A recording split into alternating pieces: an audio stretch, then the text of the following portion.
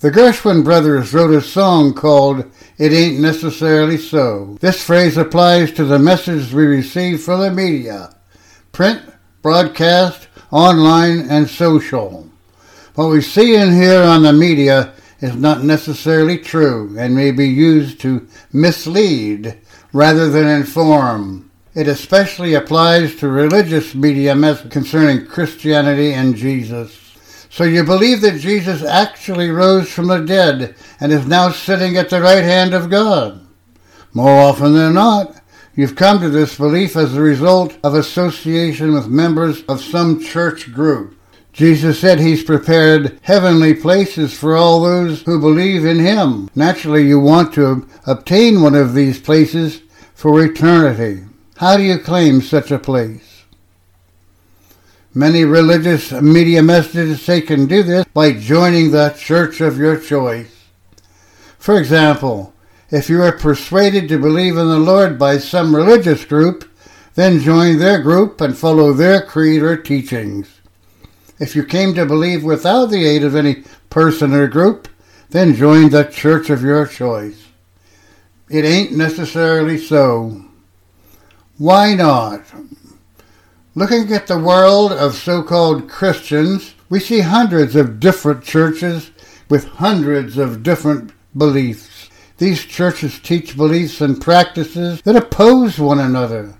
Some doctrines are somewhat similar, and others are polar opposites. For example, one group teaches that we must not lie to one another, yet another says you may lie to somebody outside the group. One church says homosexuality is a sin.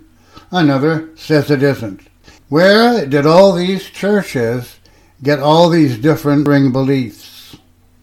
It's clear that all these churches having different teachings have sprung up after the original church began.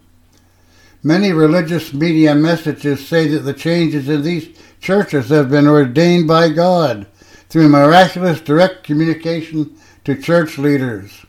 It ain't necessarily so. Why would one place faith in men who say they've gotten direct instruction from God? First, men have been known to be dishonest. Therefore, they could be pretending to be a recipient of a call from God. Then, and most importantly, such modifications were forbidden from reading the earliest documentary evidence we have concerning Jesus and the church. The oldest known documents, the New Testament, claim that salvation is found only in Jesus and that he is unchangeable. The teachings he left for us do not change to suit the time, but were once delivered to the saints. Furthermore, anyone teaching something different is accursed. It's plain from the testimony of the original documentary evidence that the New Testament contains all that's necessary for men to be complete and equipped for every good work.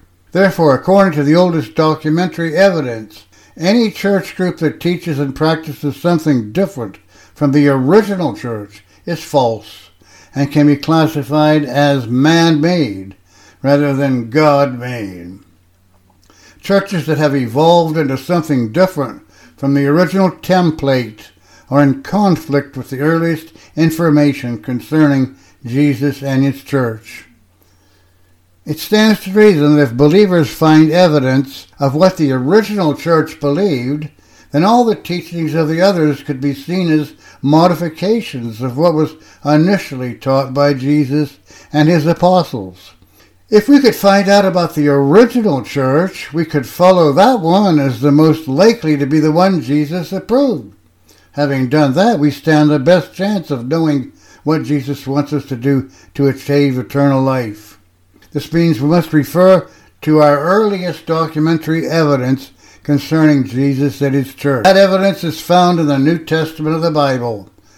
Written by many of Jesus' apostles and others who recorded their testimony, these documents are the earliest known recordings of Jesus' life, his teachings, and the structure of the original church. Even during its writing, it describes efforts of some to change, modify, or pervert the teachings of the Lord. From the 2nd century onward, many differently designed churches were begun. These differed from the original template as authorized in the oldest documents, the New Testament. These churches were man-made, not God-made.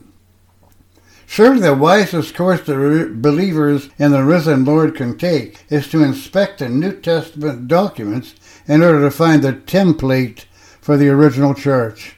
Then they must earnestly search for that church in their community.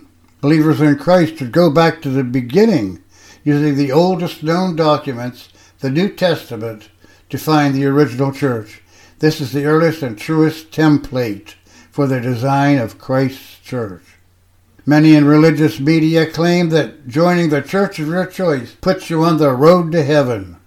It ain't necessarily so. Disregard religious media messages that claim it doesn't matter which of the hundreds of Christian denominations you can follow. Over the many years since Jesus walked the earth, men have changed the original template, and then other men have modified that template still more. Still others have subjected the church to further evolution.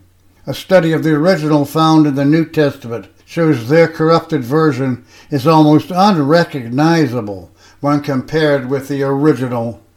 Better to drink from a stream that is closest to the source rather than several miles downstream where pollution of many kinds finds its way into the water. The best course is to study the oldest documents available, that is the New Testament. There we will find the template for the original church, pure as water from the source and not adulterated by pollution. So believers in the Lord Jesus should try to find a church in their community that follows the initial design for His church. Then they can be assured they are doing the will of the Lord and not vainly joining the church of their choice. This podcast was produced by Stephen Gehrig. Address any comments to my email address, bird-legs@hotmail.com. That is bird-legs@hotmail.com. Thank you.